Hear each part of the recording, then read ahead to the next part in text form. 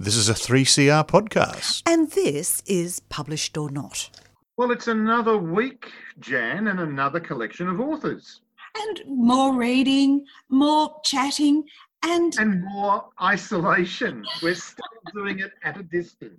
We are. And sometimes our ability is compromised to an extent by our recording facility, but let's give it a go. How well do you really know your mother and father? My mum lived until she was nearly 90. You'd think that was heaps of time to know everything, but sometimes there was reluctance to answer, maybe even an avoidance of a topic, but mostly it was lack of questions from me. Darlene Bungie is a biography writer, and her subject is her father in Daddy Cool. Welcome to Published or Not, Darlene. Thank you, Jan. Now, I'm going to get you right away to jump into page 214 and read a little from Daddy Cool. I grew up listening to my father sing. I'd hear him rehearsing in the bedroom, preparing for concerts or recording sessions, running through his chords, tapping his tuning fork to find the notes, and cupping his ear to judge if he were pitch perfect. He'd sing as we washed and dried the dishes together.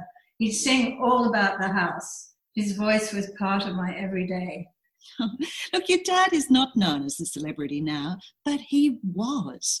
When did you know he was famous? I think I truly knew he was famous, to tell you the truth, when I was writing the biography, because so much more information came out about his early glamorous years in America. As a child, I'd hear him singing on the radio. I'm not even sure we did play his 78 records, but I knew there were stacks of them kept in a cupboard somewhere. And you knew all along that his name now was Laurie Brooks, but he had another name. He had another name and another life and other wives. I mean, he had a very rich history before he became my father. But your own writing is of biographies, and prior to this one, you've written biographies of artists Arthur Boyd and John Olsen. Because it was your father, was there less research required to write a biography? Well, not when I got to the part where he was in my life, but to the part that I never really knew about, the beginning of his life, his childhood, his adolescence, and then his career and his fame.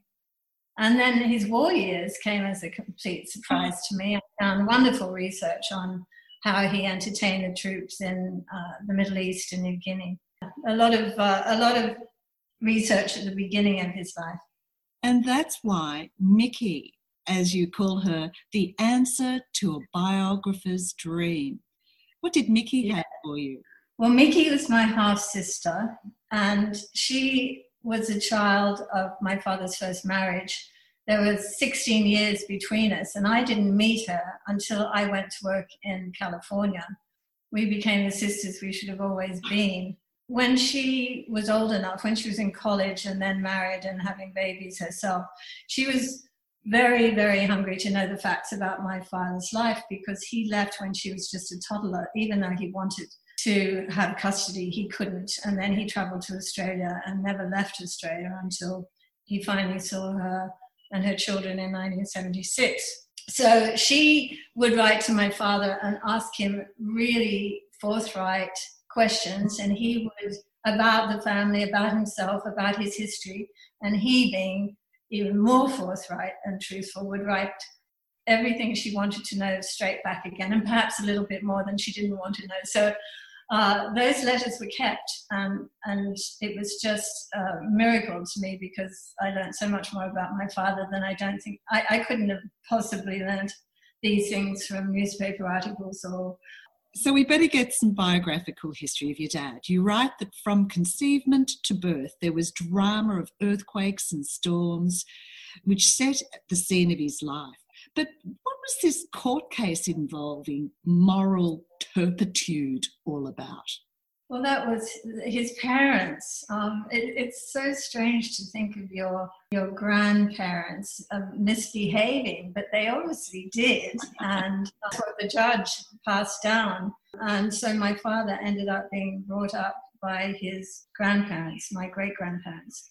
Yeah, so your father had divorced parents, and there were so many divorces that followed through this book. In fact, Mikey's mum, Catherine, had to get a divorce before she could marry your father. Well, where did they live for the years before she divorced him and took Mikey back to California? His father had just died. He was visiting home.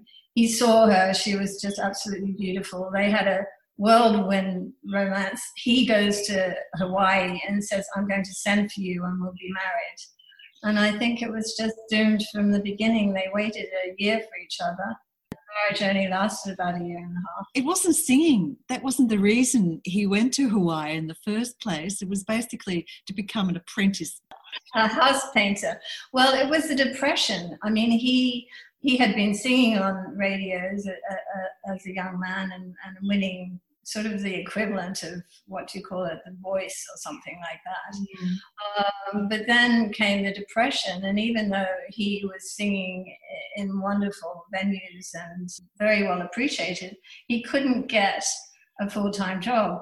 So he needed to get away. I think the family wanted to separate him from Catherine, and Catherine's family wanted to separate her from him. So that's why he went off to Honolulu. But within 6 months, he was writing and starring in his own radio show. So the house painting didn't last very long. So the radio program led to a singing job at the Royal Hawaiian. Now, I've, as a tourist, been there. The Pink Palace, it's called, or the Pink Hotel, and it's quite a glamorous place. Well, if you think it's glamorous now, I think you could multiply that by about 1,000 in 1930s, because it was the Royal Hawaiian and the Moana were the only hotels that sat on Waikiki. There was no other hotel, just palm trees and white sand. And it must have been just so romantic and glamorous, singing through a megaphone, candlelit tables outside close to the ocean. Very inventive, involving the Hawaiian musicians as well. Yes, he loved the steel guitar and all of the various instruments and lyrics that made Hawaiian music years on become incredibly famous on the mainland of America. It was here he met Ruby, older and much wealthier. Who was she married to? Well, Ruby was married to the highest paid, most successful film director in Hollywood, Lloyd Bacon. And he gave Ruby everything she wanted, but Ruby, she wanted my father instead. She wanted him, and she was determined pursuer, and finally won him with this is a quote from the book, a cataclysmic kiss, and turned up naked in his bed. Now, I'm sure this is something he did not tell you. He didn't tell me, but he wrote it to Mickey, which I found extraordinary. I think if my mother had read it, she would have killed him. But anyway, I was very grateful to have found it. And he did say to Mickey, I'll give you the details, but it does sound like a dime store novel. Ruby was a very determined pursuer, and she got her man, but I'm not sure that that worked out so well in the end. No. Well, so your dad left Hawaii to work back in San Francisco, and he was singing in a hotel, and the owner of the hotel was so impressed that he offered to send your father off to Europe to further his study. But what happened mid-song one night? Oh, my goodness. Well, that happened down in a place. It was called a Palomar Ballroom. It took up 2 blocks. It was the most glamorous place to go to for dinner and dance. And so thousands of people would go in their dinner jackets and glamorous dresses. Anyway, my father's in the middle of a song. Through the crowd, 2 burly policemen come up to the stage. And in the middle of his song, they arrest him, put cufflinks on him, and drag him out into the police truck and into the slammer overnight. And it was because Bacon wanted to destroy his career, and he had a trumped up charge of my father not appearing for the divorce proceedings. So it had media headlines at the time, big-time movie director, ex-actress, nightclub singer, false arrest, bigamous marriages, hotel brawl, and string of divorces. The hotel brawl was another. That was Ruby's next husband that she married while she was still married to my father. And my father confronted them in a hotel lobby, and blows were exchanged. And again, the police were called. My father was really a very gentle and peaceable man, but the early years were quite fraught. And you sort of talk about this living the high life. Didn't really agree with him. He lost his way. Well, he did. I mean, it must have been very easy. He was quite strict with himself. No drinking, no smoking, Christian Scientist when he was in Honolulu. And then life with Ruby just must have spiraled into excesses of all sorts of things, but certainly gambling and drinking and late nights. So as Lawrence Brooks, he came to Australia and sung with bands here. And then, of course, World War II broke out. You alluded to this before. What unit did he join up with? It was the Entertainment Corps, and it was the first unit that was created. And the very best entertainers went into it. I was so surprised about how much money was spent on this entertainment unit. £170,000 worth of theatrical props and equipment and costume designers and seamstresses and electricians were hired. Seems incredible amount of money. Well, perhaps the theatre of war is always, whatever theatre it is, very expensive, both in lives and money. You mentioned travelled overseas, Beirut, Lebanon, Syria, New Guinea, putting on stage shows in some of the most remote places. But in the book, you tell us that they were trained also, and the unit occupied and defended a bridge point. So they knew to fight as well. Yes, they had to be trained as soldiers before they were allowed to travel across.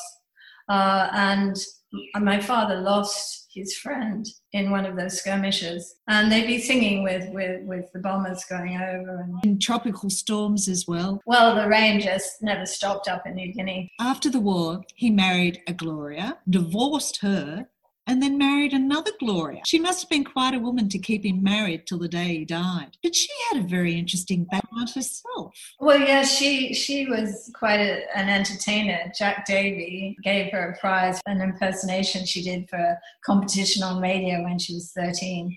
And then years later, she ended up working for Jack Davy and stayed in radio all of her working life and just adored it. And that's how she met my father. She ended up being the head of publicity for Colgate-Palmolive, and he had to go in and meet her to tell her all about his career. He had no idea she was going to rescue him from his string of marriages. Let's hear a little bit more from Daddy Cool from page 123. Yet she saw perfectly clearly. Abandonment was something she recognised up close, and under the layers of Laurie, Lawrence, Bob, Robert, Buster, she could see a heart to repair, to nurture, someone on whom to lavish her hope, someone who needed what she had always wanted, the fortress of a picket fence. Well, to give stability to this new family, he worked as a proofreader for a newspaper, but once commented he was more than a proofreader, because he had sung at the Academy Awards in front of Betty Davis, Katharine Hepburn, Clark Gable, and in front of the Queen in Australia. But then again, he could also read you, Alice in Wonderland, with perfect diction. Yes, I mean, he always was such a strict father when it came to grammar and diction and writing. But the quote that you just used was, he never, ever referred in any way to his past life as something that he regretted leaving behind, the fame and the adulation and the money. He never, ever spoke about it. But only once to my sister when my sister Geraldine Brooks was going over to Columbia University and she was filling out her form and she gave it to my father to proofread. And it was only when he handed it back to her and he said, I used to be a lot more than a proofreader. That just speaks volumes about my father's character. I mean, he was a wonderful man, never complained about his ill health or bad luck, or he just got on with things. And he was a really happy man with my mother, and said another time that he had no regrets about not pursuing his career because his family had given him all the happiness that he could ever hope for. You spoke about him being very good at singing and also very good with letters. And you found amongst everything that he left a lot of letters, a 2-page letter from Malcolm Fraser, a note from Robert Menzies, a telegram from Gough Whitlam, a letter of thanks from the Queen, and many newspaper clippings from his published letters to the editor. His delighting words must have led you and your sister into the literary field. Do you think it was his ability with letters? I think both our parents. My mother was a writer too. She was writing wonderful articles for the Sydney Morning Herald when she was in her 60s and 70s. We all loved reading. We all loved words, and it was just part of our everyday at home. Yeah, but my father was a writer early on, and his father was a sports writer, very famous sports writers. And my father made money before the Depression as a short story writer for magazines. You mentioned your sister before. I've had delight in speaking with Geraldine Brooks many times here at 3CR. And I loved her comment about you. She said, "My sister is an award-winning biographer and her discoveries astonished me." So she didn't know about her own father either. I think the details, some of the things in the book are the stuff of family legend, and why Dad changed his name and how he changed his name because he looked out the window in Los Angeles and saw Brooks Brothers. Men's haberdashery store. Well, he had to do that because of all of the bad publicity because of Ruby's. Who can truly know their parents? Darlene Bungie writes about her father with a truthful eye and a loving heart. And why does she call it Daddy Cool? You'll have to read it to find out. Well, Darlene, thank you very much for being here on Published or Not, 3CR. And thank you for talking to me about your book, Daddy Cool, published by Allen and Unwin. Thank you, Dan. Thank you. You may be wondering what Laurie Brooks sounded like. Well, here he is singing Peg of My Heart with the Jim Gussie Orchestra. I love you, we'll never part. I love you, dear little girl, sweet little girl, sweeter than the rose of Erin are your winning charms endearing. Peg of my heart, your glances with Irish art entrance us. Come be my own, come make your home in my heart. That was Darlene Bungie's Daddy Cool. Now it's time for another voice, David McLean. Society has become more open and understanding about mental illness, but there is often a lack of awareness about how it manifests itself and how it should be addressed. Hildy Hinton, in her novel The Loudness of Unsaid Things, confronts us with an adolescent, Susie, who is coming to terms with her own identity against a backdrop of such an uncertainty. So, Hildy, welcome to 3CR. Thanks for having me, David. Now, one of the challenges with this interview and talking about this novel is not to give anything away because the chronology in Susie's life is very revealing. It is, but we'll manage. To begin with, Susie loses her mother fairly early on, but the challenge has been that she's had to divide her time between her mother, who isn't stable, and her father, her parents having separated. Susie resented her fortnightly visit to her mother, but she tried to smile. So Susie's become adept at reading the telltale signs that indicate her mother's mood. So she's quite a clever young lady. Yeah, well, she's had to adapt, which many kids do when they've got mentally unwell parents. She's savvy, she looks for signs, she wonders whether her mother's going to be, she calls her a zombie in the corner from a child's perspective, or whether she's going to be vivacious and adventurous and over the top. And so she flits between the two. And she adapts accordingly. She's quite at ease spending time on her own if her mother's not sort of participating, because her father's one step removed from her as well. She's quite isolated. But she's only 7 at this stage or thereabouts, isn't she? Yeah, well, this takes us through till she's about 12. That's right. Yeah. There's, of course, Susie's love for her mother, but that feeling of guilt, there's a duality that sort of establishes itself. There is a duality. It was much like this section of the book's definitely quite autobiographical. I had an unwell mother and found myself having to adapt and adjust. And I think kids are more sort of adaptive than people give them credit for. They're quite savvy and smart. They're aware of what's going on and nuances, and they adapt accordingly. But one of the things that struck me is that really, legally, Susie has to spend time with her mother once a fortnight. But it's almost like the law is placing the child in a very precarious situation. Yeah, it was also a different time. Kids saw their parents regardless. I mean, as a child, I used to visit my mother in Royal Park Mental Institution and Parkville Private, and I'd just be dropped at the door and sort of go on in. These things wouldn't happen now.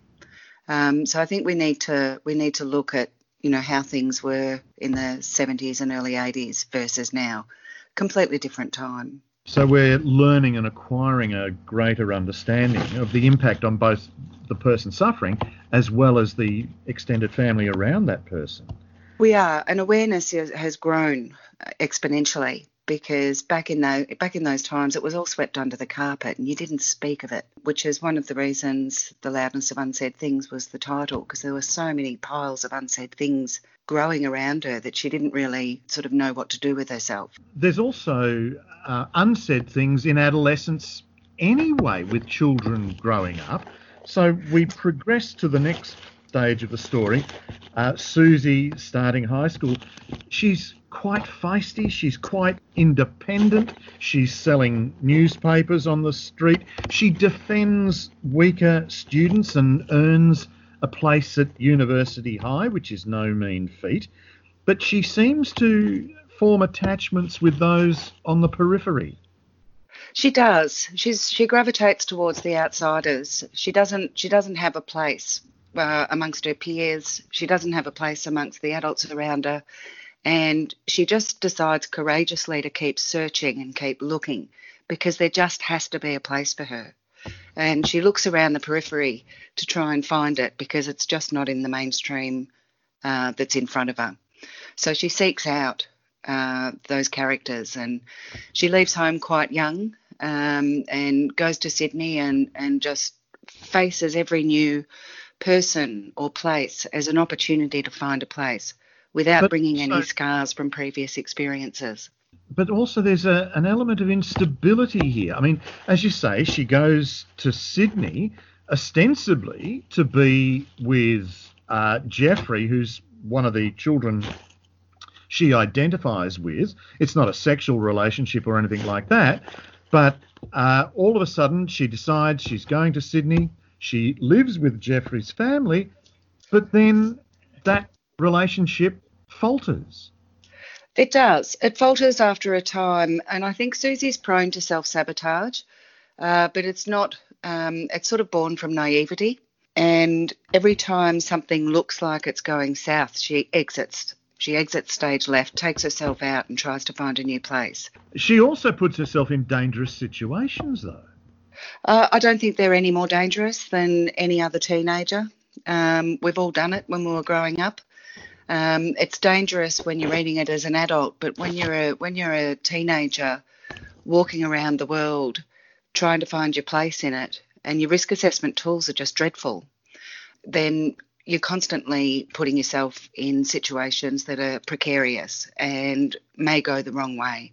It begs the question of how we acquire that ability to read the signs and know when danger is approaching, because you've got one or two moments which are quite confronting. Absolutely. And I wanted to go there because these things happen. Life doesn't always tie itself in a neat little bow. And I think teenagers don't listen to the parents when they sort of list the things that could go wrong. You know, they go out anyway. They're not interested in hearing about what could go wrong. And it's something that they have to learn themselves. And that's literally part of growing up. You know, finding your moral compass, testing the waters, putting yourself in situations that you wouldn't do as an adult. And that's really how you bumble through.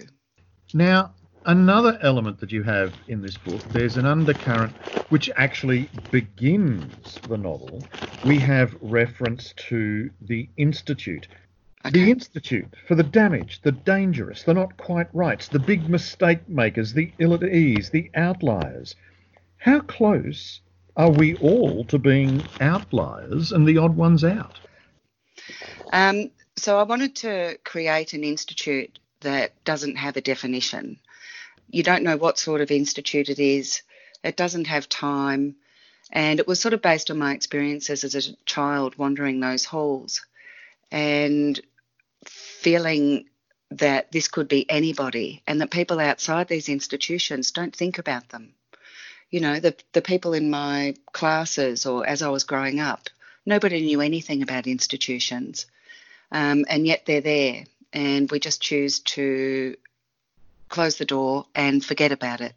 So I just wanted to bring it to the forefront a bit, maybe open some conversations on what people are going through in these places, how they operate, and if you make a few sort of poor life decisions, you know, people with addiction, sort of mental health issues, you know, it's all just one step away. And I just wanted to put the conversation on the table. Well, that's the interesting thing. It's one step away.